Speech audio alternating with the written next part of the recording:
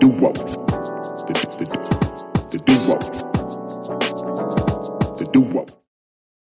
Mic check 1 2 1 2. Mic check 1 2 1 2. Dane, microphone good? Everything good? Yeah, Deontay, my microphone is good, man. I remember to pull it up closer this time and not be a complete goob. And I just was feeling all full of myself and accomplished because I was for once on time. Yeah, and had the headset ready, all that. Go ahead, man. Partly my fault too. I heard you like in my headphones. I heard you clearly, and then you can kind of tell when we went back and listened to it. It's like, oh, it's a little different. But hey, if y'all been rocking with us for 74, 75 episodes now, you know we make mistakes, but you know you coming for the content, and we will always strive to get our quality to where it is. And shout out to Chappelle. He had us both rolling when he's like, man, should I tell him? Or he said he was not in this office when we brought it up. Yeah, man. I was so pissed off at myself, bro, because it's like something so literally we've done at least 74 other times. And for whatever reason, I decided to that 74th episode is like, oh, I'm just gonna forget to put my mic, close over here. So, I was like, come on, dude, really? Like it was, good podcast. I mean, obviously I might be a little biased. Just a tad bit, right? Yeah, just a tad bit.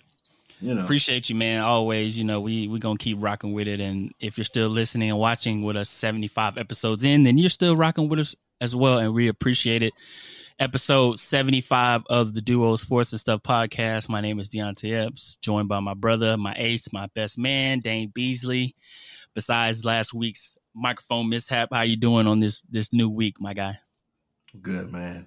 I got blood in my eyes, ready to put my hands on somebody. Something keeps being brought up, but it's all good. It's all right. That's my last time bringing it up. I promise. Love. It's all love. Hey, no. All good in the hood.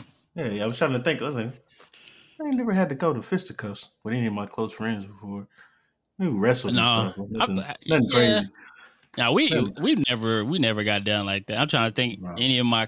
I don't know if Malcolm listens to the pod. I remember one time we were like in maybe like 5th, 6th grade, and I used to always go over his and his family's house over the summer. Like, you ever had somebody like you can chill? No, this is how it went down, right? Oh, I gotta hear both sides. I gotta hear both sides. But go ahead, hear both sides. Yeah, I'm listening. I want to see your account and his. It was during the summer where you stay over your friend's house for like days at a time. You don't go home. Like you just go home to get clothes, some fresh stuff and all that. And you come back. Used to play games all day. I can't remember what the argument was about. It was probably over video games. And he might say the same, but it wasn't even like a fight. It was just like a wrestle. But we were both pissed. We were both two guys working some stuff out. Yeah. It was back. It was back in the. We used to play SmackDown on the multi-tap. Remember the multi-tap on PlayStation 2? And I don't remember how this particular fight ended, but I remember one particular time, man. My family and I were about to go to Dallas. So I had to leave and go out of town, and him and his brother stole my dang multi-tap so they could play SmackDown. Oh no, they stole my SmackDown game. I can't remember which year it was. They replaced my game, like they gave me the case back, but they put another game in there. So when I went to Dallas, bro, thinking I'm about to continue my career mode on SmackDown, and it was something like Twisted Metal or something like that. With Twisted Metal, I can't remember what the game was they replaced. But it was SmackDown. So pissed. Yeah. It was not SmackDown, bro. But it happens. It happens growing up, and it's fun to look. The best thing about it is when you're close enough. It was like, all right, man, we just gotta get this off, and then we can go right back to normal. Too many now. You really can't. I mean, I don't know about this generation. I'm not. I don't know too many kids outside of family members, but I don't know how that's going to play out with them now because everything is just so, social media and like it can't never end with someone just losing the fight. It's like, you got the best of it. All right, man, we good. Yeah, man. Dudes I got to coming one back up you, with, and I got to coming back expose with you. more people, trying to get, try to jump you, or some other situations bringing knives and guns to the situation, Unfortunately, just because of a little tussle. But yeah. it's strange the way we are now, or where we've come now, and it feels even stranger to me talking about it in such a sense where I'm just like so old, and it's not even that. It's just back in my day, things are a little different. We are old, bro. Yeah, we are. Yeah, man. But it's always good to look back and think of how much you've grown up and how times have changed, and realizing where you are as a man. But yeah, we got a nice little docket on today's episode 75. Appreciate you if you're listening on Apple, Spotify, watching on Spotify as well, and on YouTube. And don't forget, you can give us 5 stars on Apple and a review, a rating as well, and on Spotify, 5 stars, all those good things. And Dane, on the docket today, we'll talk about Juwan Howard and his infamous punch, slap, mush, whatever. Sure. We'll talk about that in particular because people don't know what a punch is, apparently, or a mush or a slap. And so we'll talk about that, and we'll talk about the NCAA once again and what they are talking about doing as regards to NIL. This past weekend was All-Star Weekend, Dane. We'll talk about the dunk contest, 3-point shootout, and also some interesting comments from your boy LeBron James and what he said about his son coming to the NBA. On the NFL docket next week, Dane, is the Combine, so maybe we'll see General Homeboy make an appearance next week. And there was some issues, some issues this past week with the Combine as far as what the NFL and NFLPA could agree on as far as how they want to have the bubble or not, things of that nature. We'll get into that. Brian Flores has landed at a new spot in the NFL. We'll talk about that. Interesting. Aaron Rodgers doing Aaron Rodgers-like things. Cryptic. Very, very cryptic, very attention hungry, I will say, and we'll get into that. XFL NFL partnership announced this past week. We'll talk about that, and then we'll get into our nerdy news segment, and of course, our brand new segment, What Y'all Want, where our listeners send voice messages about topics they want to discuss. Are you ready to roll, my guy? Let's do it. Juwan Howard, head coach, University of Michigan basketball, made headlines. Probably the biggest headline of the past week, last few days, man. They played against Wisconsin, Dame. And after the game, Wisconsin won by like 14, 13. After the game, in the handshake line, you can kind of see that there was a... what led up to... give him a little brief, what led up to... I mean, essentially. So... Wisconsin was up maybe, basically the game was decided. They were up by double digits. It was over with. Yeah, the game was over with, and Wisconsin had their reserves in, I believe, and Michigan decided to press down double scores or double digits, and Wisconsin's coach, Greg Gard, called a timeout. He was saying in order to, adjust to the press that Michigan was doing. Was trolling. Apparently, was trolling. Who was trolling? Wisconsin's coach? Mm-hmm. Yeah, he was trolling. I'm sorry. Go ahead. I'm gonna let you finish. Oh, you good? We're gonna get into it. And then, Wisconsin called a timeout late in the game. Juwan Howard didn't like that, and so when the handshake line ensued, you could see at first there was kind of a grab by Wisconsin's coach Greg Gard.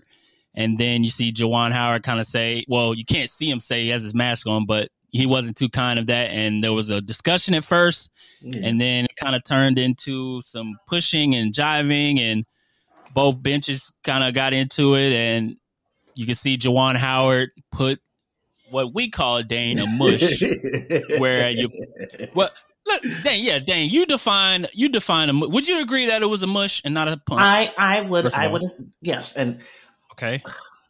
In my line of work, we review quite a bit of these type of situations and altercations, fisticuffs, brawls, things of that nature. This, in my expert opinion, would be, I would call it a mush. Commonly something that's done by perhaps sometimes rappers, maybe some R&B guys, in the midst of an intense exchange of words. A hand goes out and says, with a disrespectful open intent, hand, of course, yep. yes, and you simply push the other person, causing them to either launch their head in a certain direction, but just the ultimate objective is to let them know that I have the upper hand, I'm the man, and you are the peasant. That's genuinely what goes on in these type of situations, as I've observed in my career as a mush analyst, yes, a mush expert. definitely a 8.7 out of 10 on the mush scale. On the mush scale. See, if he stepped into it a little bit harder, I think it could have got itself more of a 9.2, maybe somewhere close to that. But my expert opinion is definitely a mush. Yeah. So there you have it. That is a mush. A lot of the first tweets coming from different analysts, tweet guys, whatever you want to call them, calling it a punch. It was a mush, and he mushed the assistant coach, and you kind of see some players kind of swinging back and forth. But all in all, Juwan Howard ended up getting a 5-game suspension along with a $40,000 fine. Had a players get suspended 1 game apiece. Wisconsin's coach, this is probably the most interesting part, Dane. Wisconsin coach Greg Gard did not get suspended. He only got a $10,000 fine for violating the conference sportsmanship policy. I think there was an incident before last year with Juwan Howard, which I don't know if I can't remember exactly what it was, but when this dropped, I thought it was like a retread of what happened before, but it was, it happened again. And so with the 5-game suspension for Juwan Howard, I honestly, I agree with, because he's had a situation like this before. Not putting total blame on him, because it seems like he was provoked if you look at the video where the other coach kind of like grabbed him. But I mean, it's wrong to, I don't know if it was exactly, he claims he was defending himself in the first comments that he made, but he later apologized. But I think the 5-game suspension for Juwan Howard is a good kind of parameter, but I don't agree with not suspending Wisconsin's coach. I feel like he played a part in escalating it with, not even during the escalation or the, what do you want to call the scrabble, but even afterwards where he did the DX suck it.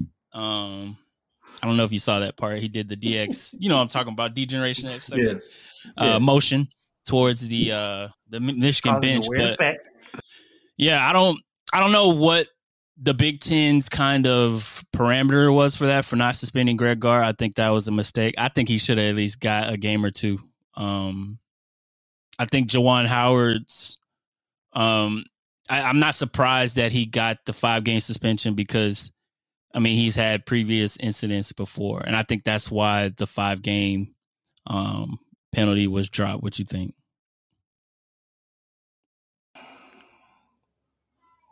Oh, deep side. I know you finna come with it. See, here's the thing. We have, all I care about is fairness, right? We have seen plenty of times over the course of many years, different situations take place, different people doing things that are outside the quote unquote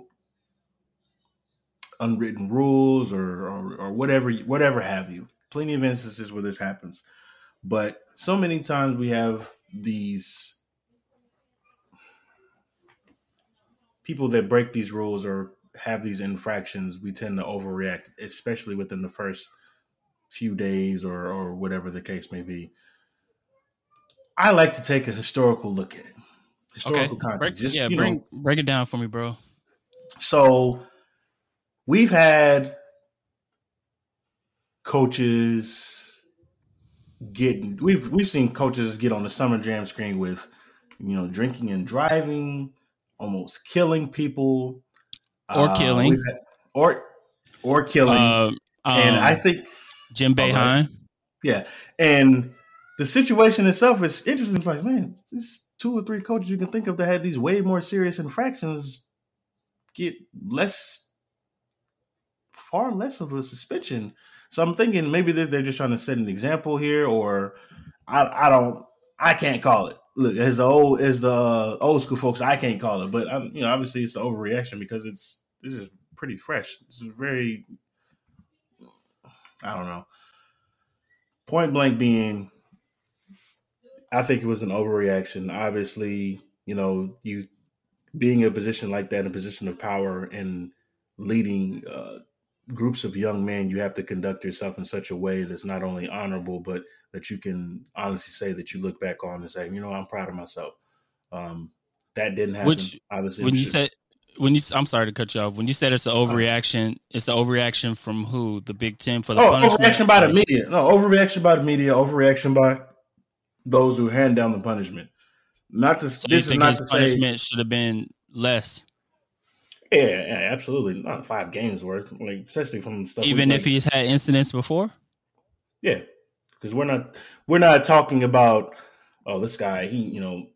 This guy had a hamster fighting ring, and he of course he punched 3 of his players in the past. And what about that time that he stormed off into the middle of a conference and grabbed the guy by his collar? Like, we're not talking about situations like that. We're talking about small stuff. Obviously, you want to make sure that you're treating everybody that has a position like that fairly, but at the same time, 5 games for an open palm move here. I mean, it's just weird. There's nothing you can say to justify his actions. Obviously, right? I'm not on that trend saying, hey man, he just needs to lay up. No, that's not what I'm saying. But 5 games just seems like a little too much. But that's just my opinion. But for real, it was just an overreaction. We've seen plenty of times in other sports, benches being cleared and people, throwing legit throwing hands. We have a few professional sports where it's okay to throw hands. And for the most part, it's encouraged to have the back of your teammate. And we don't see, 5-game suspensions in instances like that, obviously. But, it is what it is. It's sending a message to ensure that this type of thing doesn't happen again, or to deter it from happening again. But, free Coach Howard. I think we might disagree on this one, my guy. I can't even find I definitely disagree with you. Yeah. I think for him, and he's apologized now. I just think it's a situation, man, and I'm not trying to put him in a box or a kind of a stigma or anything, but I mean, you can't mush people, bro. But this is the most chill. Think about it. He's the most chill guy from the Fab Five. This is wait, I agree. So it's whoa, you okay? Surely, there must be something else at play here. Let's just go ahead and suspend him for about 2 games, that kind of thing. But 5 games, just 5 games seems excessive. And obviously, there's going to be a difference. We just agree on the number. Cool with that. Yeah. Oh yeah. Like I said, it seemed like excessive. Yeah. Whatever people are calling for him to be fired, which that's definitely extreme. Of course. We kind of know a glimpse of kind of who those people are. But he should be thankful that he even has a job coaching, that we gave him this job. Yeah, I know the kind. Yeah. Yeah. So I don't agree with Greg Gard not getting any kind of suspension at all. $10,000 fine is not anything to this guy, but I think the altercation began with him touching Juwan Howard. And so I agree with Juwan Howard kind of feeling the way he did, how he reacted, whether it's right or wrong. But what Greg Gard did with the touching in the beginning and then the gestures afterwards, I think that should have garnered some kind of suspension. But here we are, and Juwan Howard can return when conference tournament starts in a few weeks. But the hot takes are gonna fly. Incredibly crazy with people wanting him to be fired, and then I think Dick Vitale tweeted that the handshake line should be stopped. I don't know. I got Dick Vitale. he's a college basketball staple. He's going through some things right now with his cancer treatment and all that. But I just don't agree with that take at all either, because, I mean, I think that part is another part of the overreaction. Like, man, come on, man. Have we had incidents constantly pop up in handshake lines? Maybe one or, I don't think it's frequent enough to garner that big of a decision where that shouldn't happen.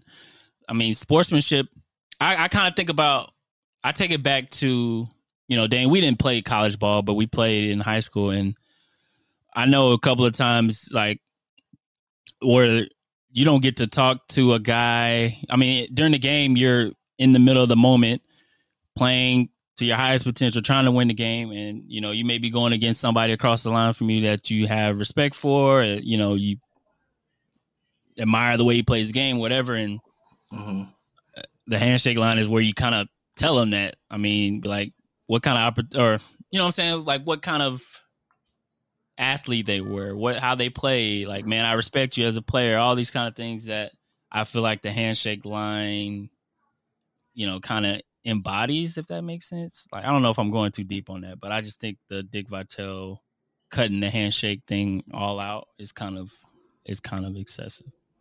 I don't know. And at the end of the day, shout out to Coach Howard for keeping his composure, all things considered. And I know the old heads liked it, him getting his John Chaney on. So yeah, I ain't, I'm not too pressed about it. If anything, this is just a little extra seasoning on the entire, college basketball, a little seasoning on the college basketball outlook, especially as we get ahead of, the March is right around the corner. I'm about to say tourney buy-ins. How do we get some more fan buy-in to the tournament? Well, this is certainly a good way to start. So, yeah. Getting all eyes on there for sure, bro. Yeah, bro. Free so, free. We talk, I feel like almost every other episode or every episode we talk about NIL and NCAA, man. What is the NCAA in this next one? What are they talking about doing, bro? What they got on deck? Let's see. Let me give a little bit of a snippet to the audience. Let me go let's do that. Let's see.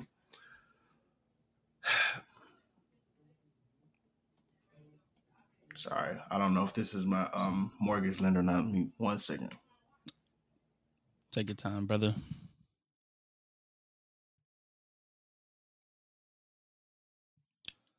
Dane's taking a call right now, and we'll be back right after these messages. That's the whole issue I have, bro, is because you're in the house buying process. I don't want to ignore calls anymore and spam, because I've been ignoring calls for like the past few years, but now I still do.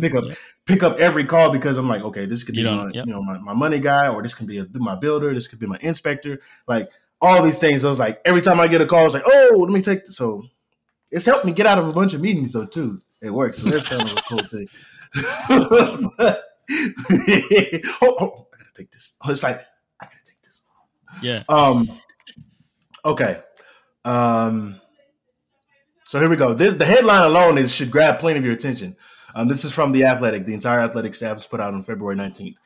NCAA Board of Directors asking Division I Council to review impact of NIL on student athletes. So what does this think? For those of you listening, where do you think this could be going? Like, this could be a situation like, hey, maybe they're talking about, increasing the earning potential for these athletes, or it could be a sense of, wait a minute, I think we've given these guys a little bit too much power. We need to ring this back in. Let's get our team on the line and see what's going on here. Yep. We need to put a stop to this. Probably the latter. Situation. Yeah. So it's one thing. It's not only untimely, but it seems like there hasn't even been a single year, like a full year of this being on the table before you guys try to ruin and piss on the parade. Like, we finally get some sort of equal ground against any type of competitive advantages that some big programs might have over smaller programs. We finally get that, and here we go again. Like it's frustrating. It's frustrating, Deontay, because we haven't it's too little, too late. Like we talked about this, on many episodes before. When we brought Jay Billis in, he talked about the impact of it and how the NCAA has been dragging their feet on almost all the big time issues when it comes to NIL. And this is just like a too little, too late. Like when I first read this, I was like, man, what? And I'm sure teams are like, what are you going to do at this point? Right. Because cat's already out the bag. The cat's already out the bag. Like, we've seen these crazy NIL deals, and shout out to the guys that are getting these deals, right? Make your money. Right. Like we talked about this. There's an interesting part of the article, and I will link this article in the description for the podcast for people that want to read it as well. Oh yeah, I completely got away from reading it because I got so pissed off about it again. Sorry, it's fine. Basically, it's just. The board of directors are trying to figure out, okay, how can we, like Dane mentioned, how can we bring this back in? These crazy deals are coming from left and right, from the NIL. Too much money being made.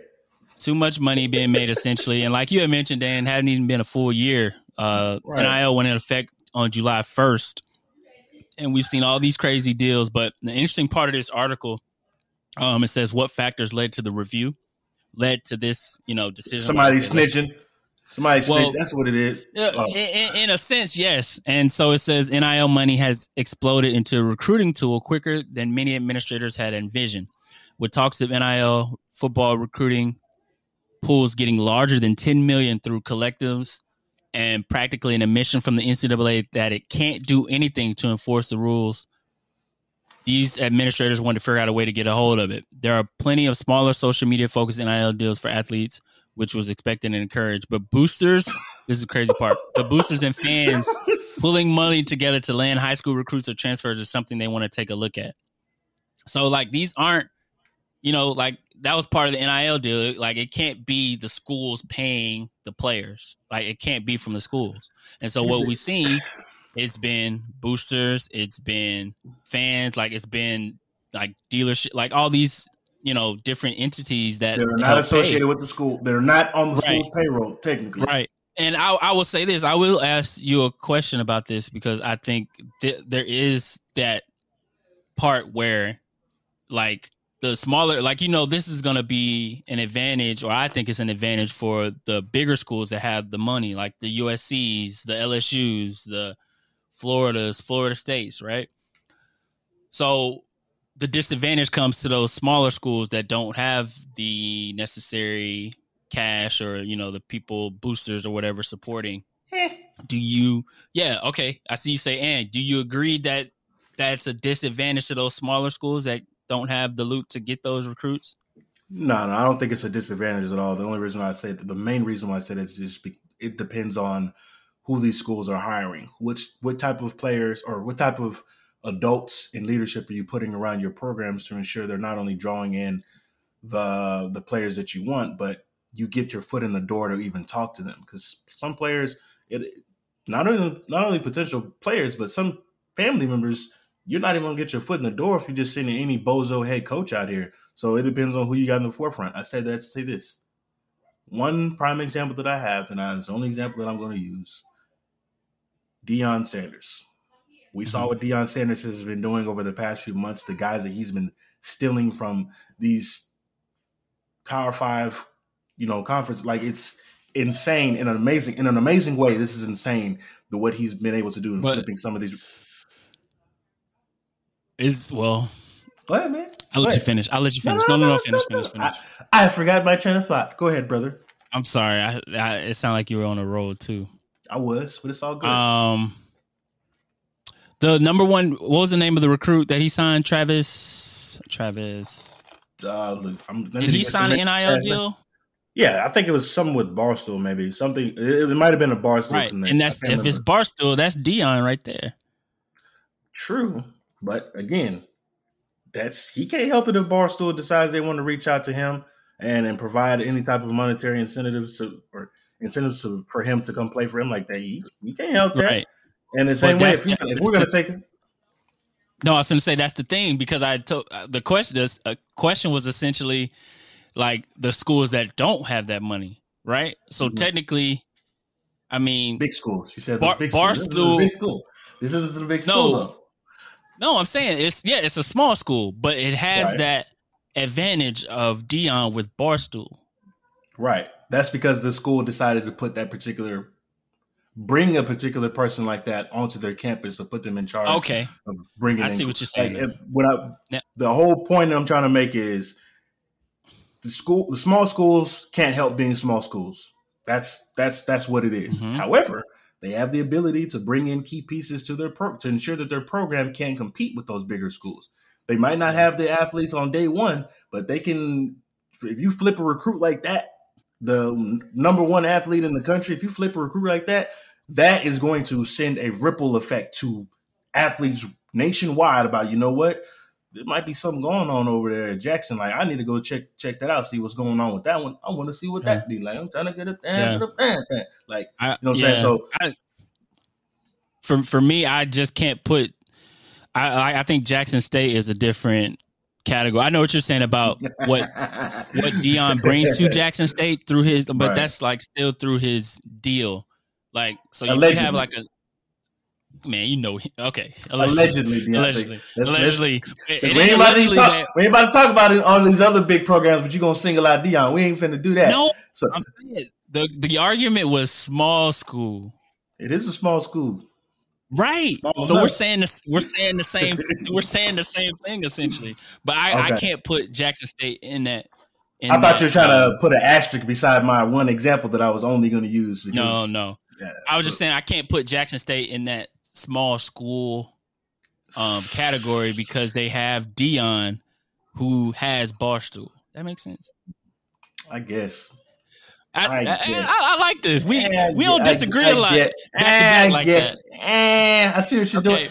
But I will agree with you on this. You said the schools have to make sure they bring in a guy that can handle it and can, be reputable and get their foot in that door. Right. And I will say that, and I would take it another angle. What's up? Like when the NIL deal dropped, it changed college football forever. Thanks. Right.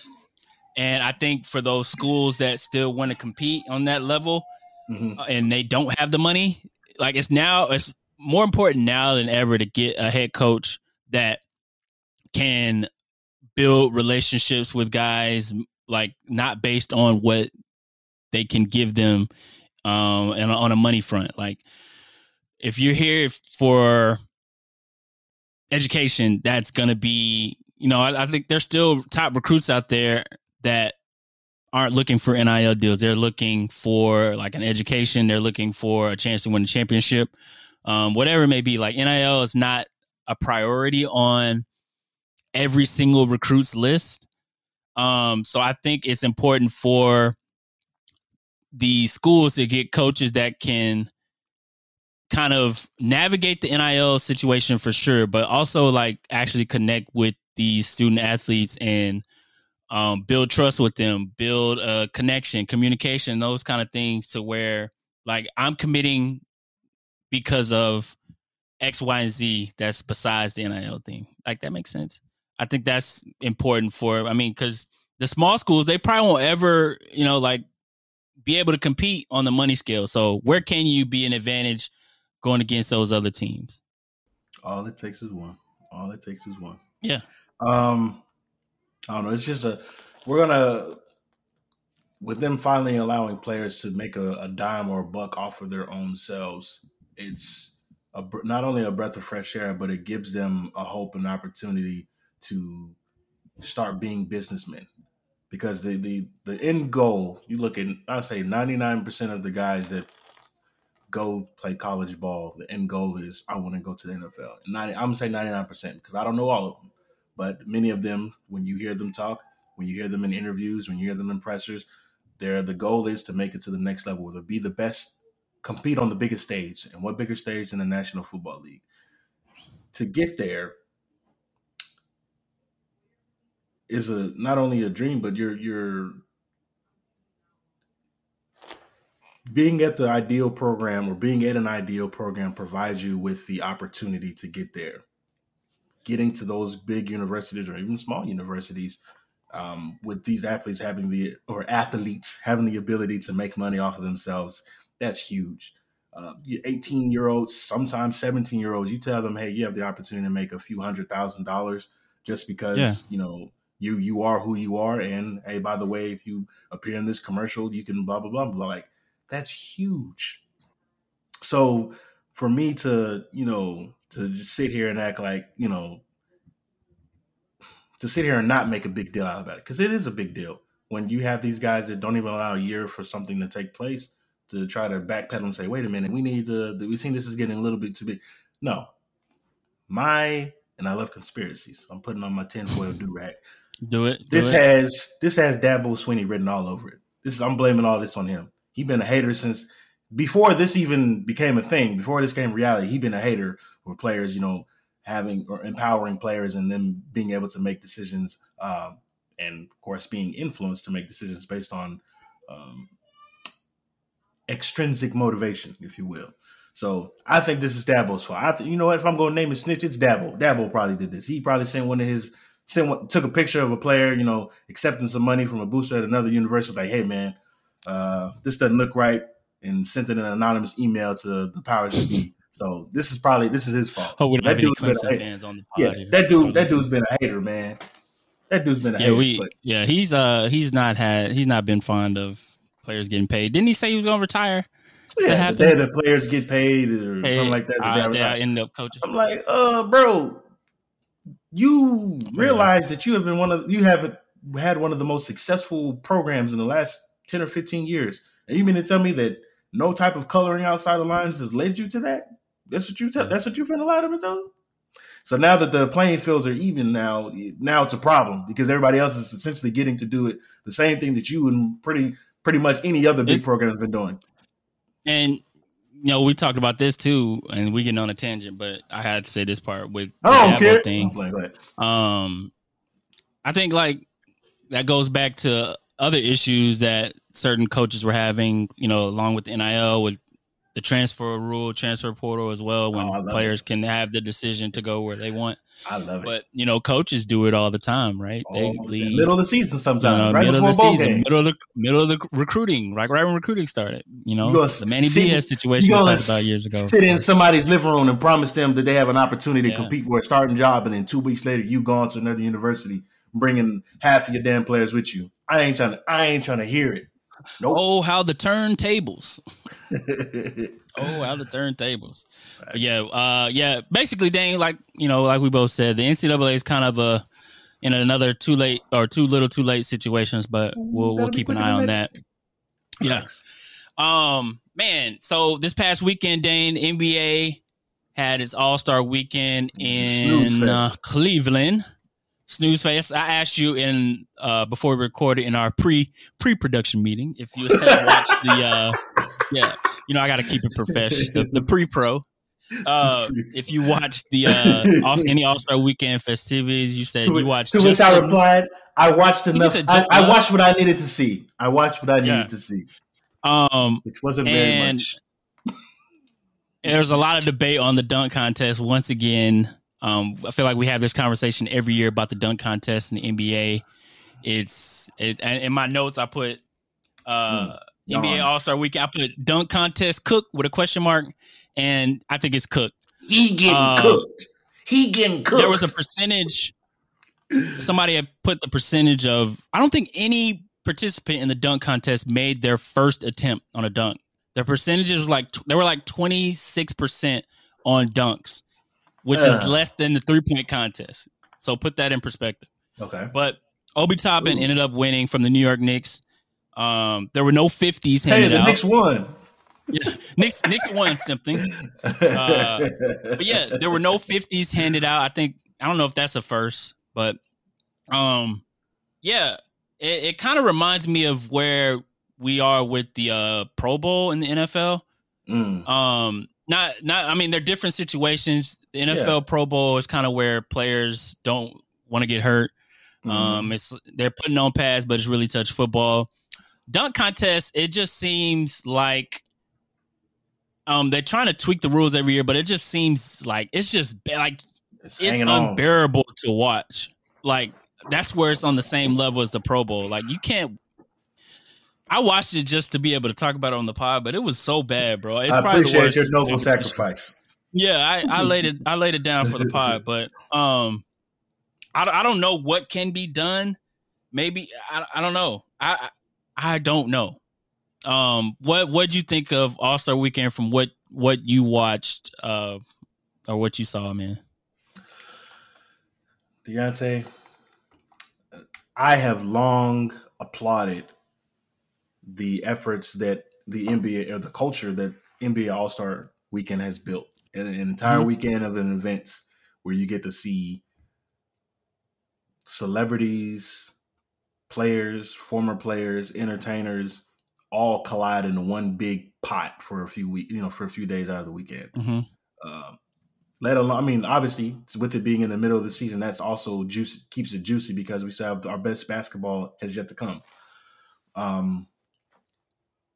The issue that I have is not that the All-Star Weekend was a letdown. It was the fact that the All-Star Weekend was a letdown, and in the same season, the NFL Pro Bowl was a letdown. We have always had situations in the past where one was good, one was bad. They both were good.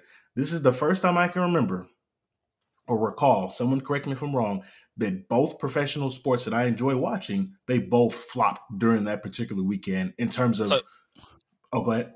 You just meant the dunk contest in general or the All-Star game? I actually enjoyed the All-Star game. I'll leave the All-Star game out of it. But yeah, the dunk we essentially, if you're thinking of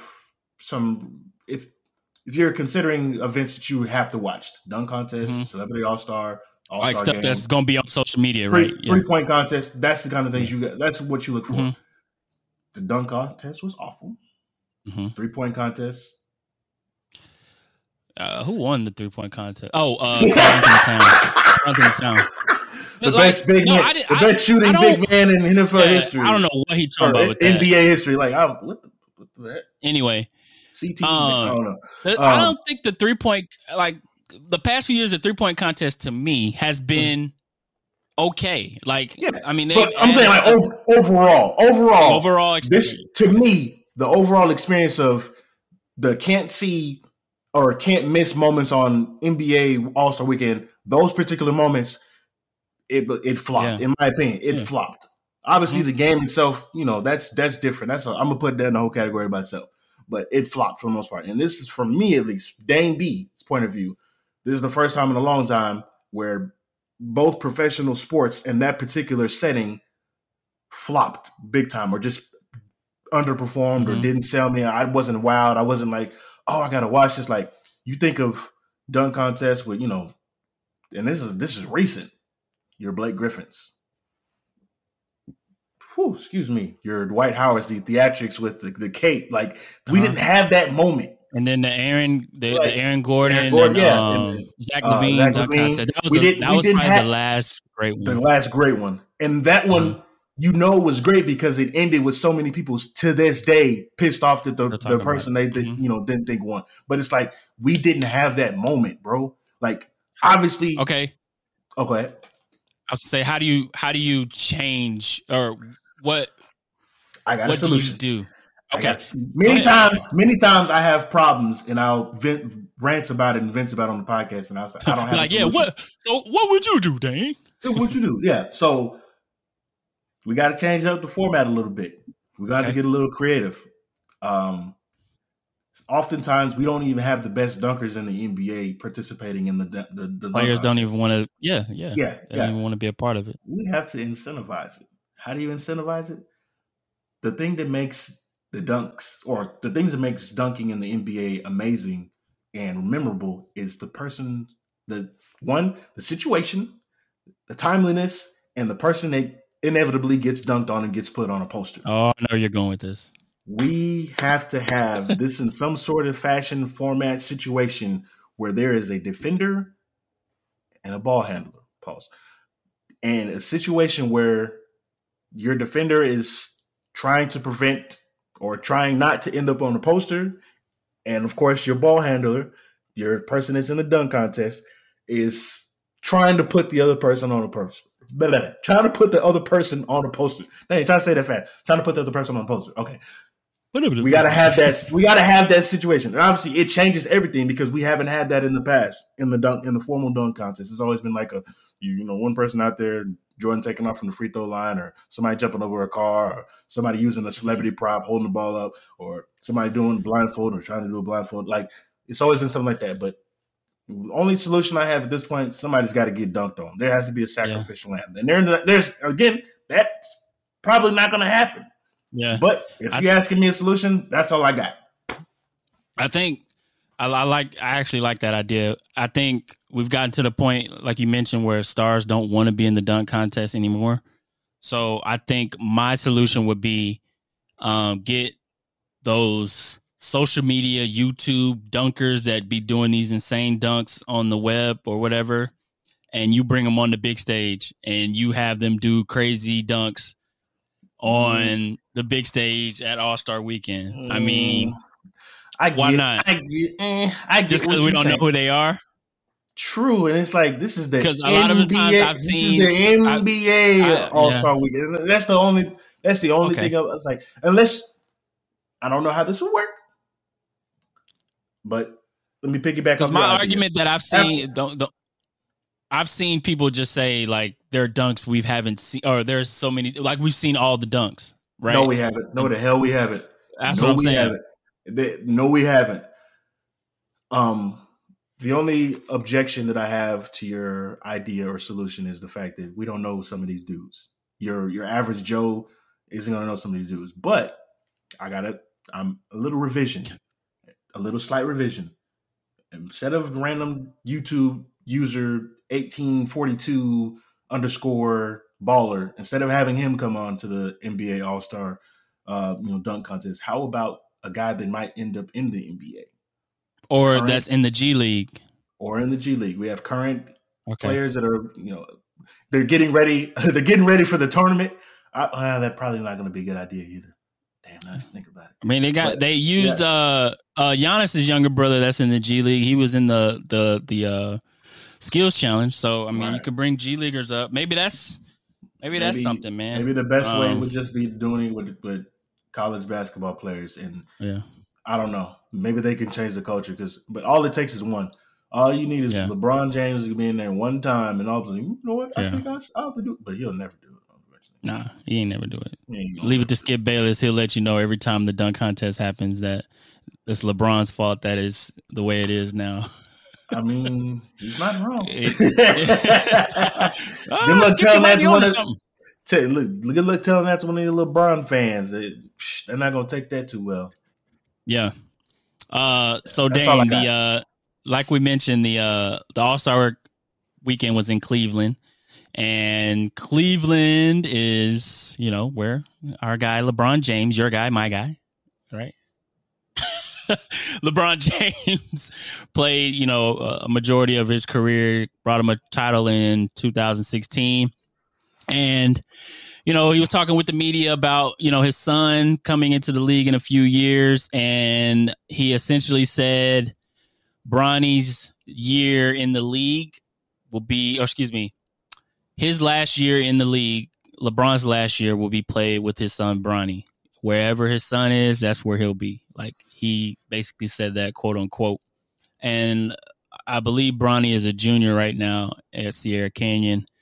So that leaves, 3 or 4 more years? 3 years? At least 2 more years, the very least. The way he worded it was kind of interesting. He said, his last year, meaning LeBron's last year, will be played with Bronny. Mm-hmm. Now, that's not necessarily saying he wants to play with Bronny his rookie year, but he's saying his last season in NBA, whenever that is, he wants to be on the same team. It's a LeBron interview. It's very cryptic. Always on. Right, you know how LeBron is. So basically, he's saying to all the teams in the NBA, "You get my son, you got me on my way out." I mean, you're LeBron. Like, that's a LeBron type of move, right? Like, I'm not surprised. Like, it's been talked about, rumored for a while that he wants to play with his son. We've seen the horrible photoshops that everybody keeps putting out. But I think this is the first time he actually came out and said it. Yeah. I know we heard rumors, but what do you think about Bronny and LeBron? I think it would be really cool. It's never happened before. Playing with your son in the league. What you think, bro? Another deep sigh. Uh-oh. So I have a number of things. I think obviously as a parent, that'd be dope. Me having the 2 years of experience that I have as a parent, that'd be cool to see fleshed out on TV. Someone that is not only considered one of the greatest players of all time, an athletic spectacle, a career man in terms of his entrepreneurship and philanthropy, getting the opportunity to play on the big stage with his son that would be huge. As a fan, that's cool. As a player, I'm feeling some kind of way. I'm up here trying to chase greatness, trying to be the best that I can be, put my team on the map, and you out here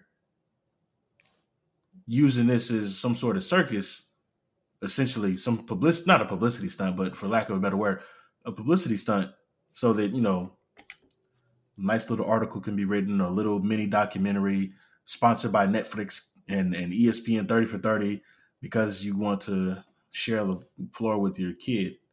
Like, at this point, he said, money isn't going to be an option, or money isn't going to be a factor. And that, again, it's like, how do you, as a coach or as a front office, how do you sell that idea to people who are legit trying to not only better themselves, but trying to bring their team a ring? But how do you sell that to your players without alienating the locker room? Down the road or now? Down the road. No, down the road. Mm-hmm. As this happens to whatever team Bronny ends up going to, or whatever the case may be, sitting in that front office and say, you know what, we're going to make it happen. We're going to pull the trigger on the blank. Yeah. How do you explain that to your locker room? Like, because it's not there for, I'm here to help this team better. It's there for enjoyment. And obviously the game is supposed to be fun. You're supposed to enjoy it. Yeah. But thinking of it from the player's point of view, some of those guys, they're out here trying to get it, bro. Yeah. Like, and they don't want, some sort of sideshow like this. Not only, I'm not saying it'll be a distraction to the team, but there are other motives at play here that other players might have, that this might be a slap in their face. Like, hey, like, I'm trying to get it here. I'm trying to go down as one of the greatest, and this is what I gotta, deal with in on the side. So that's my take on it. What you got? What you got, G? Yeah, I see what you're saying. I think for a lot of players, I think they'll embrace it because it's LeBron, one of the greatest to do it. I think also, like, I'll take it a step back. I think players are used to it now, playing with LeBron and what comes with that, right? Because the circus, and we talk about LeBron, the GM. Every time the trade deadline comes around and the team's not playing well, like, and if you're a teammate of LeBron, you got to be looking at your phone every few seconds to see what I might be. I might have a new home. Like, I'd be Carlos Kuzma. Right. I think in the time where we are now in the NBA, where player movement is so fluid and rapid, I think like teams that I think teams or players that play with LeBron understand that I could be moved at like any moment, because that's how it's been. Like, whether he moves or like whatever team he's been on, we didn't see it this past trade deadline. The Lakers didn't make any moves, but most of the time it's been, LeBron, the GM, quote unquote, like player movement has been very rapid and things like that. So I think overall, like, I understand what you're saying. Of course, that's going to be an impact. Like, wherever LeBron goes, the media aspect changes for that team, for that franchise. And so I think it's just another instance where down the line, you're going to see how it impacts a franchise. Now, it'll be interesting to see if he goes to a team like, I saw Photoshop of Oklahoma City, and I think I told you about that. How interesting, like, if Bronny goes to Oklahoma City and LeBron goes to Oklahoma City, like, what that would do for that franchise, like a small media market, you know what I'm saying? And so we'll have to see down the line how it goes, but I think it'll definitely be a cool moment for, of course, LeBron and Bronny, but also the NBA. But one other thing, dang, I forgot to put in the notes. But at halftime of the All-Star weekend, they celebrated the top 75 players that were voted on with the different throughout the NBA and stuff like that. And there was a cool moment between Michael Jordan and LeBron. Did you see that when they kind of embraced each other? Yeah. A lot of people, along with other things with MJ. Yeah, along with other things, and I thought, and I wanted to say this on the pod. I don't think I tweeted. I think I tweeted the video, and I said, "Life is short. Embrace the moment. Spread love." And I tweeted that because, there's with the media and the talk of who's the greatest of all time between Mike and LeBron. You feel like it had to cause some animosity, friction, whatever you want to call it, between the two. And competitors. Yeah, absolutely. Competitors, right? And, they, feel like they got respect for each other. But absolutely, I think in that particular moment for me, and I don't know what they were thinking in their heads, like we've never seen like the casual person, like the world has never seen LeBron and MJ embrace like that. Am I right? I don't think I've ever seen it. It was powerful. Right. It was a thing of beauty. Like, and that's going to be amazing moving forward. Right. In the future. And so what I thought about immediately was Kobe and how, we, and of course the Bryant family, lost somebody so iconic, so legendary. And I think with Kobe being gone, and for me, in my mind, I was kind of just thinking like, man, with all the debates that go on social media, with all the debates that go on sports talk shows, all the debates that go on between you and your friend every day walking between, all those debates you have at Thanksgiving dinner, Christmas about Jordan, LeBron, Jordan, LeBron, Jordan, LeBron, LeBron, Jordan. I think for them, I think that was a moment just like, man, you're great. I'm great. We're great. Let's just not. I think it was just like a moment to kind of think about why they're both important and why, like when you take a step back, sometimes these debates can be a little too much. And that, I don't know, that just came in my head, like with how we lost Kobe and like, dang, it's just a life is short kind of moment. And I think that's what I felt they felt in that moment. Just like, man, let's just, we both have love for each other. We both have respect for one another. Let's just realize that we're here, realize that life is short, and embrace and just show each other love. That's what I kind of got out of that. I just wanted to say that on the pod. No, that's solid. That's solid, bro. I think with the tragic moment of, what happened to Kobe Bryant and the others that were on the flight with him, like, I think moments like this personify what's important, just living in the moment. And I think that was maybe MJ and LeBron's way of giving each other their flowers, Yes, that's exactly. Life is short. We know it. Life is short. And I think the world needed to see that.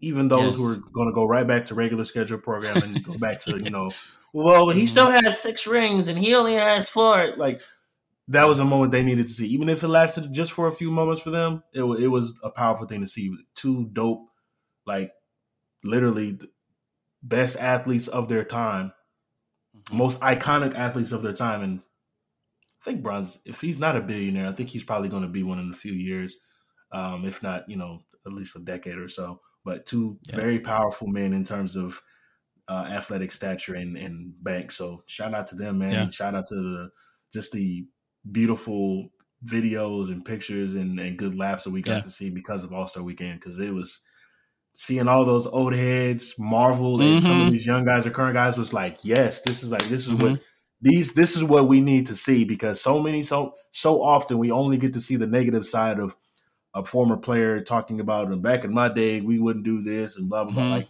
we got to see them marvel at each other. Like, guys, hey, I grew up watching you. Thank you. I'm sharing the court with you. Like, dope. Yep. So But you said it. You said it perfectly in the tweet, man. Let's live for the moment. Yep. Beautiful moment, man. But in the NFL, my guy, we got the combine coming up next week, March 3rd through the 6th. And there was some rumblings, Dane, about a potential boycott of the 2022 NFL Scouting Combine because of COVID-19 policies, right? And so in a nutshell, the NFL was not allowing only allowing one medical support person to assist for each athlete. And there was a lot of debate about why, from the NFL's perspective, they were taking the COVID protocols into effect. That was their argument on their end. From the players' end, it was more so, okay, the atmosphere, we're on a turf. Like, there are a lot of injuries that happen.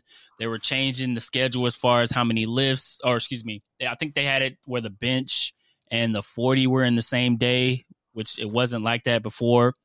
So it was a lot of different changes that the NFL was making that the NFLPA didn't like, and they were on the verge of a boycott. But Adam Schefter tweeted on Monday that the combine has been unbubbled, quote unquote, for players in attendance. And I'll kind of summarize it. It says, as has been the case throughout the pandemic, we continue to evolve our combine policies and procedures in consultation with medical experts. While masks continue to be required for air travel and during medical exams at the combine, wearing a mask at other times while on site is recommended but not required. We encourage all players to remain within secure combine areas at all times. And I think the big argument, Dane, was just about the, players wanted to bring some of the medical staff for their own purposes and issues, and the NFL is kind of limiting that. But it seems like that is kind of under wraps right now. What do you kind of think about that situation? At first, the whole idea was, my thought process was, how is this going to affect the NFL's bottom line? The bottom line being, is there going to be money lost? If there's going to be money lost, some restrictions will be loosened. That's what my first thought process was. Second thought process was like, well, if these guys gather together, there are strength in numbers. We might see some change, but in my head, as an amateur, they're amateur athletes at this point, there's no way I can rationalize this working because of the fist that the NFL brings. But of course, once you diving deep into the details, you understand that some of their concerns were warranted. Where there should be no reason for players to be examined by 32 separate team doctors. Like, the redundancy of the testing, I understand that. For this process for the NFL to be in their, countless number of decades of doing this, it still hasn't been perfected. We're talking about a multi-billion, with a B, $billion engine that still hasn't streamlined the process of, checking medicals for players. Like, it still hasn't been done properly. So I get it. The player concerns are very warranted. No one wants to be poked and prodded and measured by 32 different teams. I get that. I understand that. That's completely understandable. But it's interesting that they folded the way that they did, but I guess it makes sense when you consider all the businesses or all the business that the NFL Combine brings to those, to what is it? Indianapolis, right? Mm-hmm. Indianapolis, yeah. All the big business that all those players bring to, that particular city at that particular time. And just to take another layer to it, back in the early 90s, this wasn't a big spectacle. This wasn't on TV. The combine wasn't some sort of event. This was, you read about this in a newspaper, or if you were, one of the kids at a camp, or if you're one of the person that works at a campus, and you'd have, the early information about, pro days and stuff like that. But this wasn't some sort of big event the way it is now. Like, now it's a huge event. It didn't used to be like this. And because the NFL found a way to make money off of it, that's why it's a big deal now. But of course, it goes back to the whole idea I had: how can this affect the bottom line? And of course, with you have 150 or so players threatening to boycott, it's like that might change a few things. So I was wrong. That might affect that money. Yeah, I was wrong when you initially told me about that. I was like, yeah, that's just not going to work. That's just not. There's no way. Yeah. Because I thought back to other instances where the professional athletes couldn't stick together and put their damn minds together and do something in unison. Sure, you know what I'm talking about, but they couldn't even do it. But this is a new age of athletes, bro. I think they understand that this is a business and they have the power. The strength is in numbers, and shout out to them, bro. Like, cause it says like 150 players represented by like 14 different agencies. Yeah, like that's, and it's like, bro, that is huge, bro. Like, it's like the NFL can't, like you mentioned about them, the scouting combine becoming an event where you know you can watch it on NFL Network starting on March 3rd through the 6th, and it's like, what's a combine without the players? You can't have it. That's going to affect the money coming in, right? So what can we do to change this to appease them? You just said something. The combine is going to be televised. Bro, we are watching grown ass men being measured how much they weigh and how tall they are. It's and crazy, hand size. Right? Bro, we're watching this on TV. Mm-hmm. What the heck? Like, that is crazy when you think about it. This is what we are watching these dudes run 40 yards twice. Mm-hmm.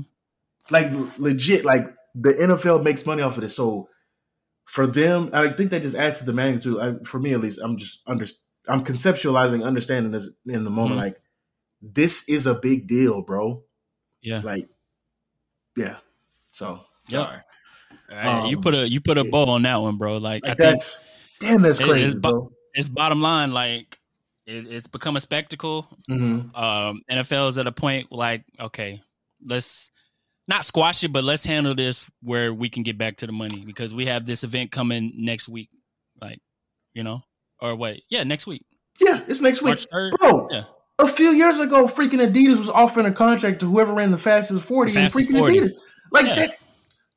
Do you hear, like, bro, these men haven't even, like, they haven't even signed a rookie deal yet. You're offering them millions of dollars to run a 40, bro. That is crazy. Yeah. Man, but it's like this new age, these athletes, these guys, they got it. That right there, these owners better watch out in terms of knowing they're not about to pull that crap on these kids. I mean, some of the other guys might be conditioned to just falling in line because that's just what the culture has been. But hey, shout out to these cats, bro. Shout out to these youngins, man. They ain't, don't mess with them because they realize already the strength is in their numbers. So shout out to them, bro. Yep. And then Brian Flores, bro, the former Miami Dolphins head coach, about a week ago, he was hired by the Pittsburgh Steelers. Amid the, you know, we had talked about his lawsuit before, suing the NFL for what was it called? I don't know the exact word, but basically suing about the hiring practices of the NFL. Yeah. Hired by Mike Tomlin and the Pittsburgh Steelers as the senior defensive assistant / linebackers coach. Scary. And quote from quote from Mike Tomlin: "I'm excited about Brian Flores joining our coaching staff, given his history of developing and teaching defensive players during his time in the NFL. Brian's resume speaks for itself, and I look forward to him adding his expertise to help our team." Questions for you: 1, were you surprised that he got hired this cycle? I was hella surprised. I was too. Because the thing about it was, when I heard about it, all I read was hired Mike Flores. Brian Flores has been hired. And I was like, wait a minute. Is this a prediction article or is this an outdated article? Somebody pulling up old tweets and trying to pass them off as new tweets. And then I read who was hired. I was like, okay, that makes sense. Mike Tomlin, like the Steelers organization has been far more progressive than all the other organizations. But I should have hit up Sean to see what his thoughts were about it. I know, right? Because you talk about somebody that's plugged in, and I said this before, and I'll say it again. You will never find a bigger fan of any team than Sean and his OU Sooners and his Pittsburgh Steelers. Like, you will never find a bigger fan of either of those two programs than Sean Moore. But should have, checked him out and see what he thought about it, because I'm sure he would have brought some insightful information to it. But that's huge. But the impact that he has the impact that Brian Flores has on defense, because he's a defensive-minded coach. Mm-hmm. And the already existing culture of Pittsburgh, their identity is known for hitting you in the mouth defense. Like, we're going to knock you the hell out defense. Like, bro, like, that's what like, better guy brings that mentality than bro, what we've seen from Brian Flores? And I'm happy he got a job. I think we will see him back as a head coach, especially getting hired so quick by Pittsburgh. I think we'll definitely see him back as a head coach. So shout out to I was wrong. I said he signed his retirement papers. That's what I said. I think everybody said that. I mean, as a head coach, we'll still see if he gets there. I think we both agree that he will. But time will tell, man. Yeah.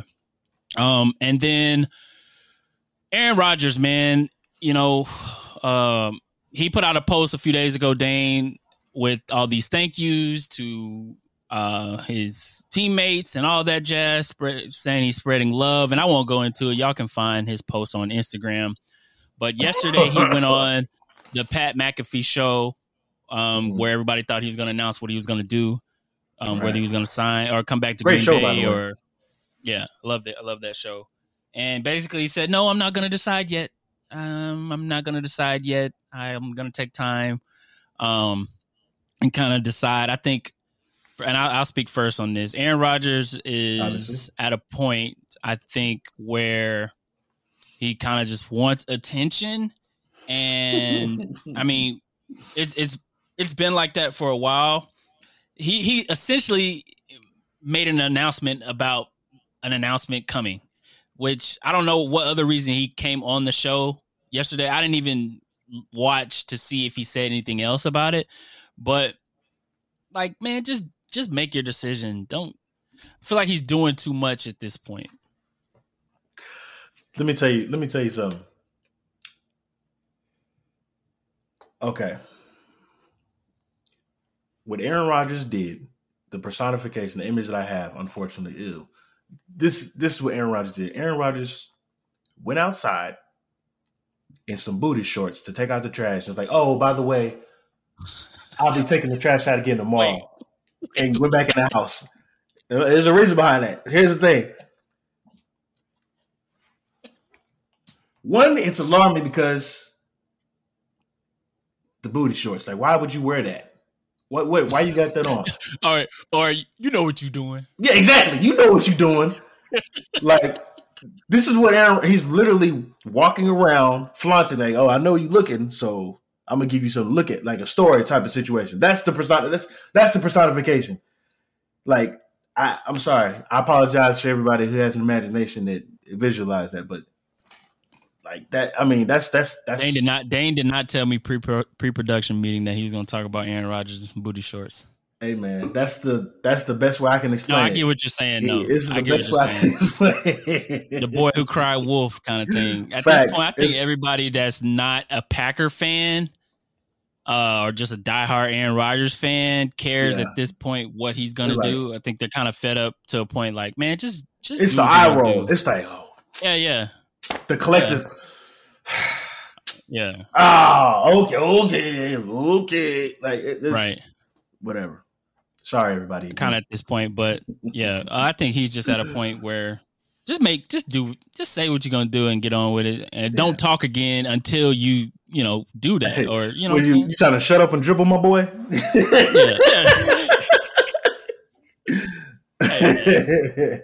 He can shut up about a lot of other things, but we won't go there. We ain't gonna go there. We ain't gonna go there. But yeah, man, he can throw a hell of a post pattern though. Next time we talk about him on this show, it'll be a decision made. We ain't gonna talk about Denver Broncos jersey. No. I don't know, man.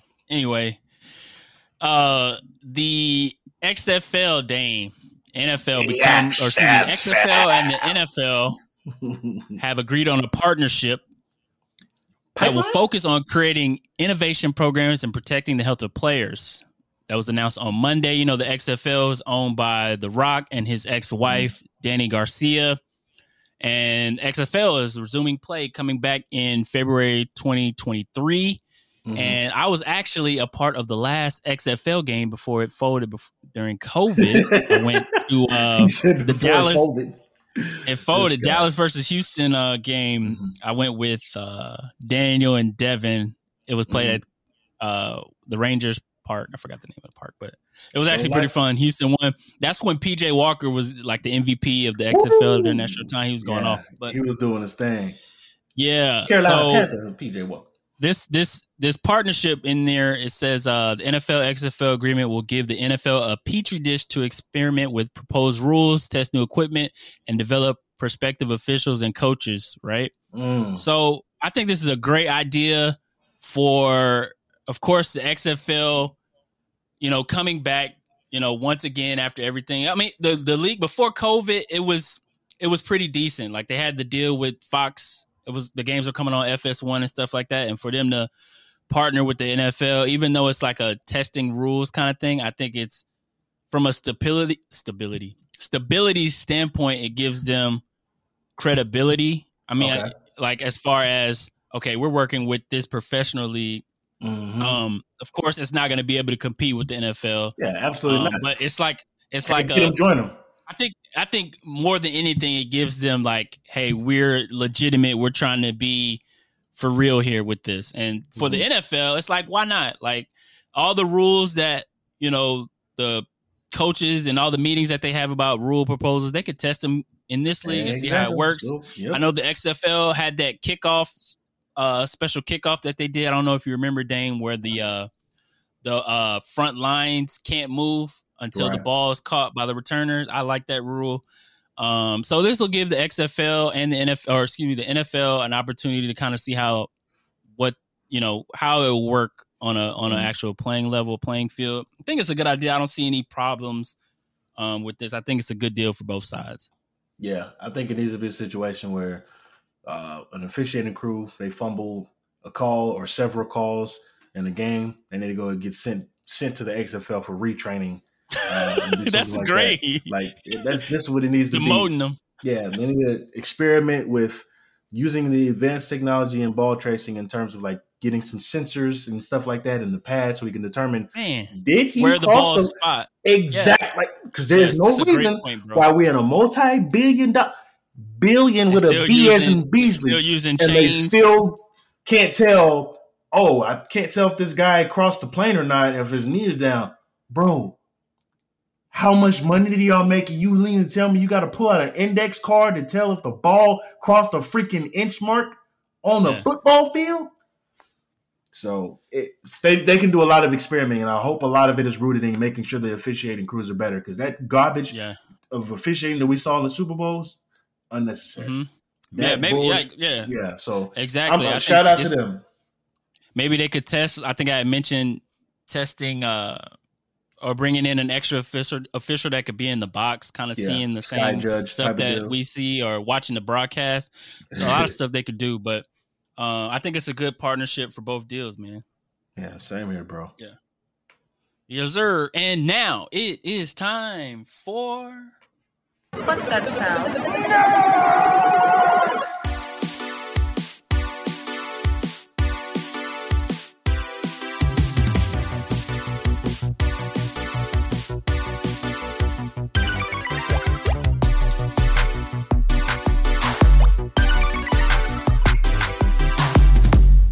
Nerdy News segment brought to you by...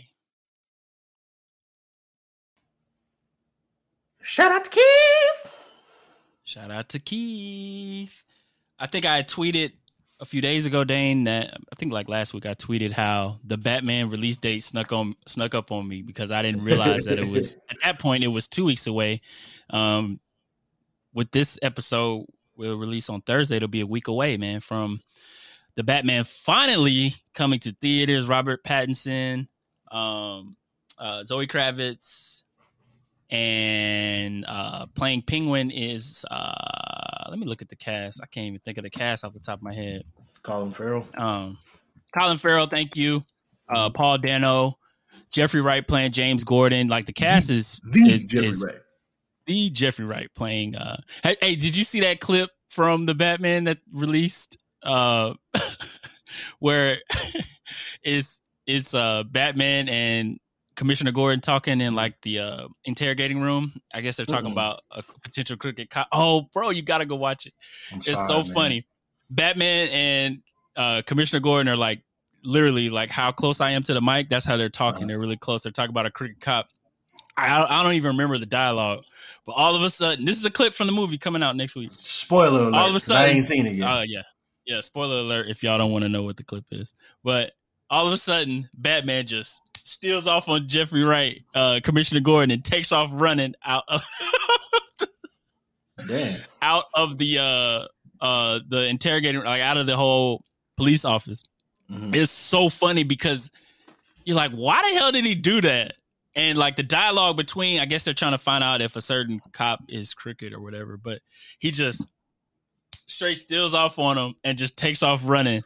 But I thought that part was funny. But I guess that. Yeah, the Batman coming out next week in theaters. Apparently, it's almost a 3-hour runtime. So if you plan on watching it, make sure you do all the bathroom necessities you need to beforehand. Be careful drinking sodas, all that good stuff, unless you don't care about getting up during the movie. But boy said they're gonna wear a diaper to the movie theater. Yeah, I'm good. I don't gotta go nowhere. Wear your diapers and all that stuff. But we hadn't talked about the Batman a lot on the past few episodes, except I think the trailer. Yeah. I'm not sure what to expect. It seems from the trailer that we're gonna get. And, you know, we've seen a lot of takes on the Batman. But I think this will probably be, I think it's safe to say, the darkest tone of what we've seen so far, which I think would be a good take on it. I think for one, I'm not sure. I think on the Robert Pattinson playing Batman, I think a lot of people would be surprised. I know when we talked about him being cast, we weren't sure about how he would be as far as him portraying the role. You mean Edward? Yeah, our guy Edward. But I think coming out of it, I think it'll be a version of Bruce Wayne and Batman that people will enjoy. I'm excited for the movie, I guess, and so to speak. I got you.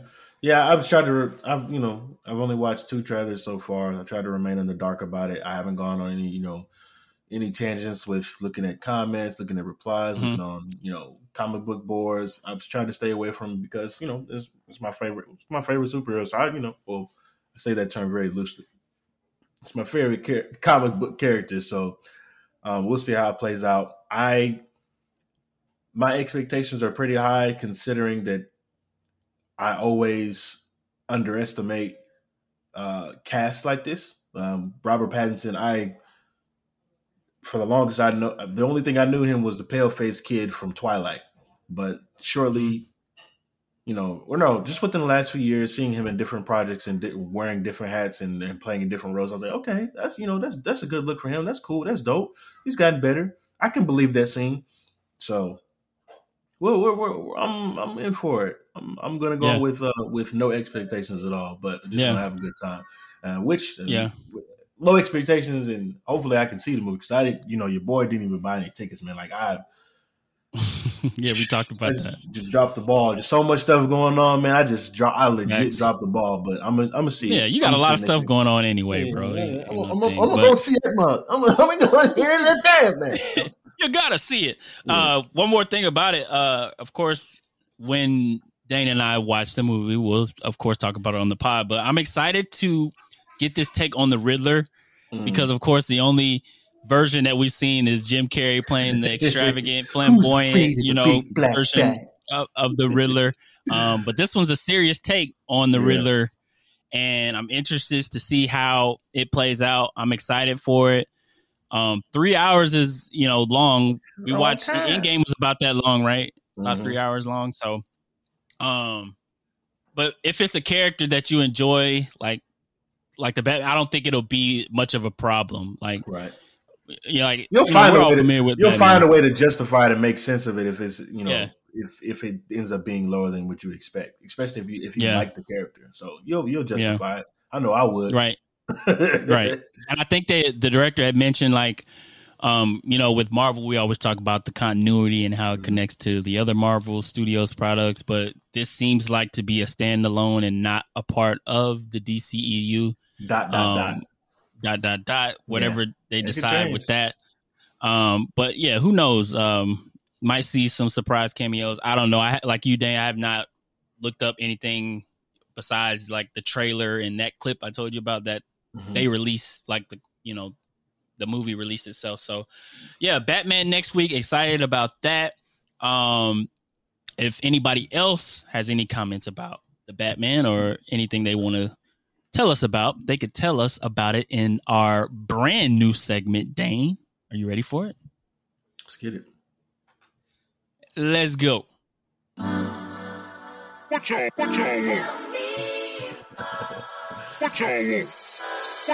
y'all want? You are now tuned in to the What Y'all Want segment of the Duo Sports and Stuff podcast.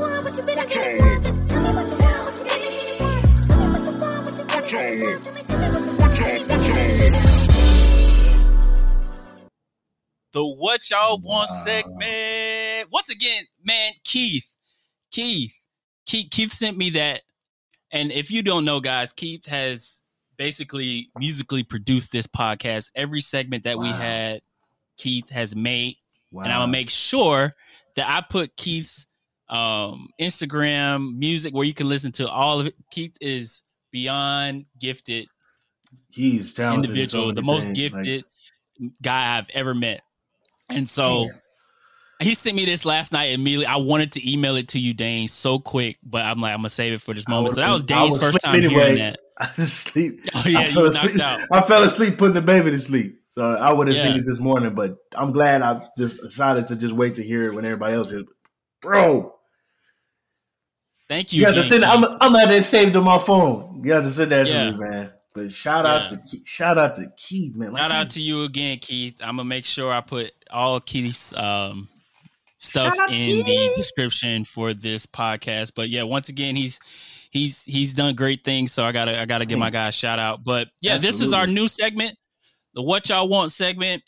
Last week we had a call in from our guy Brian King. Appreciate you, Brian, for kicking us off in this new segment. And dang, we got two new listeners that have sent calls. Okay. And so, let me explain. I didn't even explain what this was. So what is it? The What Y'all Want segment is where our listeners, our viewers, can send a voice message to our podcast. And I will put that link in the description as well, where they can talk about and say anything, topic, whatever they want us to talk about in this segment, and we will discuss it.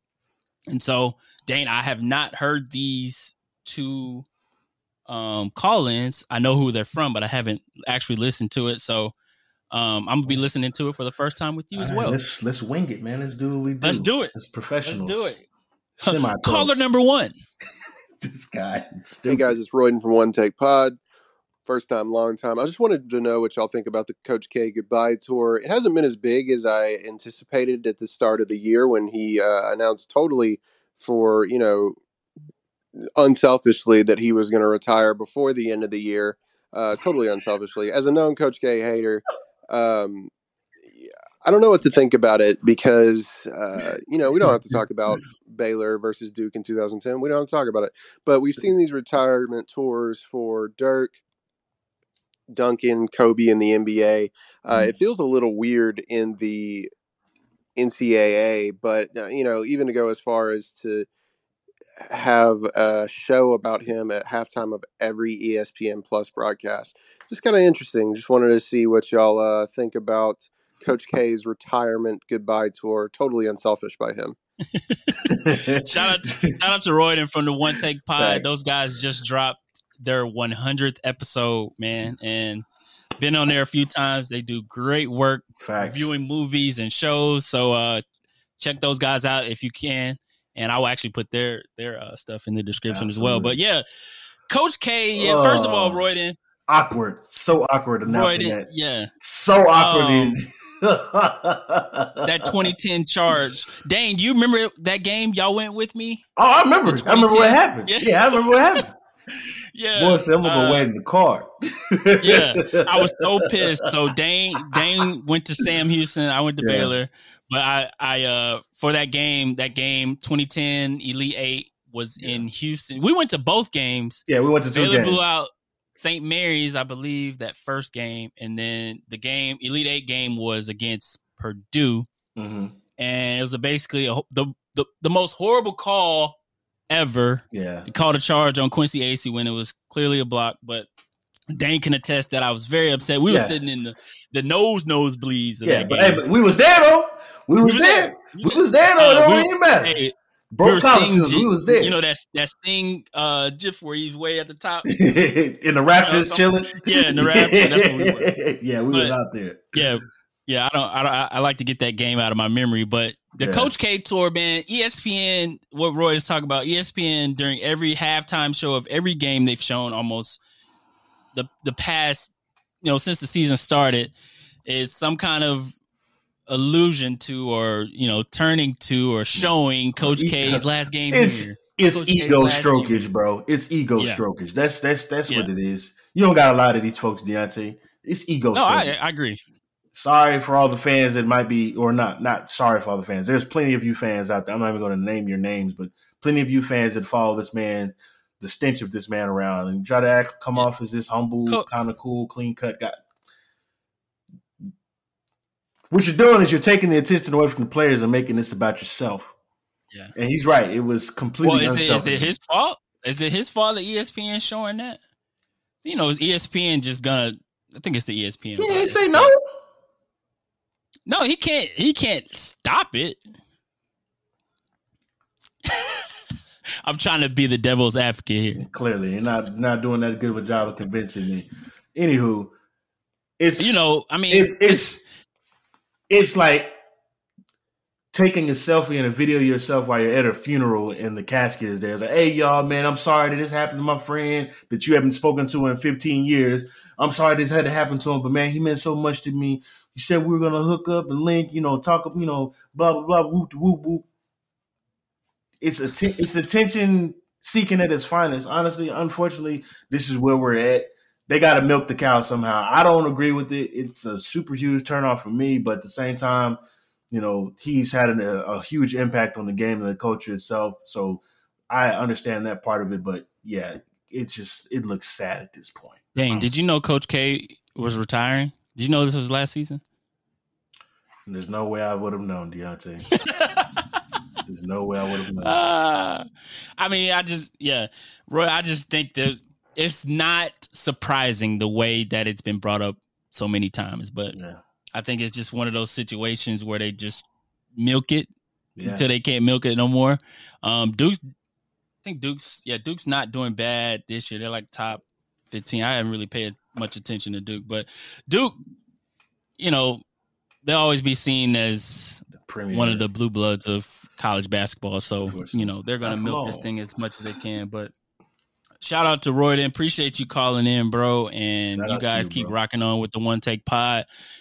This is my pitch to Royden and the One Take Pod, Dex and Tej. We got to do another collab, man. And I'm already pitching it, Dane. We should do the when Doctor Strange 2 drops. We should do a collab with the One Take Pod. A joint podcast. Yes. YES. Underline. Appreciate you, Royden, for the call. And Dane, I think we got one more. Okay. Caller on line 2. One more. Here we go. Yes. The question that I have for the podcast is, what do y'all think about black ownership in the NFL? And will there ever be a black owner in the NFL? What do y'all think about that? I need to hear something about that. Thank you. Good question for the number one Panthers fan. Yeah, he did not address himself, but that was my father. That was my dad. Dad, thank you for calling in, Kenneth Epps. one of our loyal listeners, depending on which episode he's on listening to this podcast. It may be a while till he hears this answer, but that was a great question, Dane. A few episodes ago, we talked about the Broncos' potential owner. One was Robert Smith. The other was the mogul. The media mogul. I have to look up. I forget about his name. I mean, look, he's one of only a few billionaires in the United States. I forget his name. Byron Allen. Yeah, Byron Allen. And I think we talked about this, man. Like, even in regards to the Brian Flores situation and how we can change minorities in head coaching positions, the guys that hire those guys need to be minorities, right? And black guys and Hispanic, right? And so I think it's inevitable. I think we will get there. I'm not sure when. Yeah. 31 other guys got to be on board with it too. Right. 31 other owners have to be on board with it too. It has to be the right time, the perfect storm. So, yes, stepping into that or putting that foot down, that one, or what you said earlier, all we need is one, right? Yeah. I think we will get there. I'm hoping it's this year with the Broncos, who currently are in search of an owner, and we'll have to keep tabs on how that situation goes. But I think we will get there. I think it's important, and I think once we get that step, this is just for me what I think. I think that will get the ball rolling as far as the the high school head coaching diversity in the NFL. What were you about to say? No, I was about to make a crack about y'all's existing owner right now, but I'll pass up on that opportunity. But yeah, no, great question, Mr. Epps, man. Shout out to you. Thanks, Dad. It reminded me the other day we were talking and somebody referred to your brother. Somebody referred to Bo as Junior. I think it might have been his wife, which shout out to Tasha. She referred to him as Junior. He's like, hey, man, don't call me that. He said, my mama don't even call me Junior. We laughed so hard because I remember that. I forget that he's a junior, but I was like, man, my mama, he got so sick. Like, man, my mama don't even call me Junior, man. So shout out to the Epps family just in total, man. But Mr. Epps, you're solid, man. Great question. But shoot, we gonna see. Just it's all about opportunity. It's not even so much as about we need this to happen, but it's just about opportunity, just getting a fair shake. Even if it's a complete disaster, that dragging the Broncos organization down to the depths of the deepest depths of the Grand Canyon. It doesn't matter if that happens, but it's a step in the right direction because they gave another brother an opportunity. But shout out to you, Mr. Epps. Even though you're the biggest Panthers fan that I know personally, your expertise and your questions are invaluable to not only this podcast but to everyone that's listening. So shout out to you, Mr. Epps. Thank you, Dad.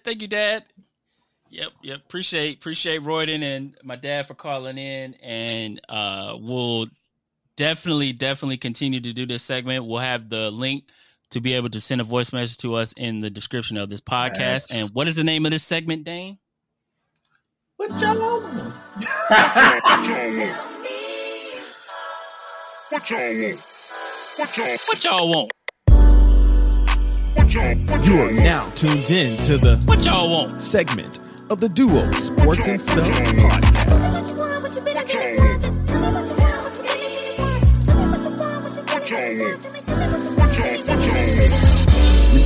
You know what I picture? I picture a group of 6 R&B singers, guys and girls, and all doing a jump step in the rain, trying to help their homie get their girlfriend and significant other back. That temptation step.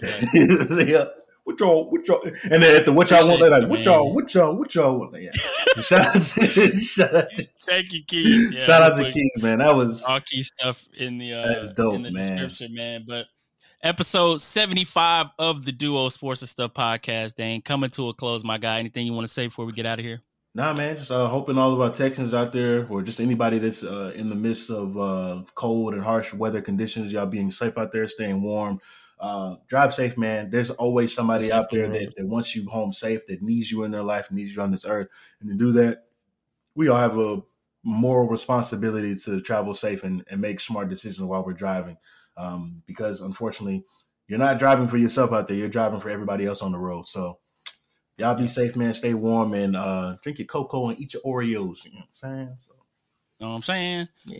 Yeah, Dane couldn't have said it better. Stay safe, stay warm, all those good things, man. Episode 75. Make sure that you rate us, subscribe, all those good things. Share with a friend. It really helps out the pod. All those good things. You can check out our website, www.theduosportsandstuffpodcast.com, Apple, Spotify, YouTube.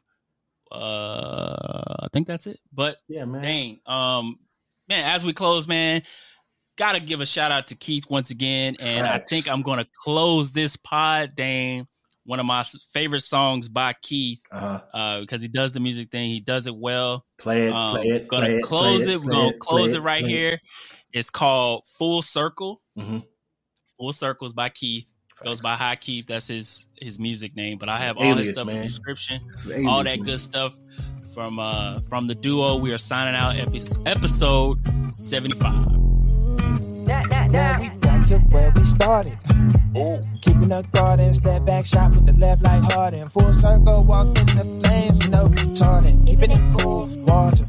To be a king like James, ain't playing no games, no reset, button just change. Other perspective.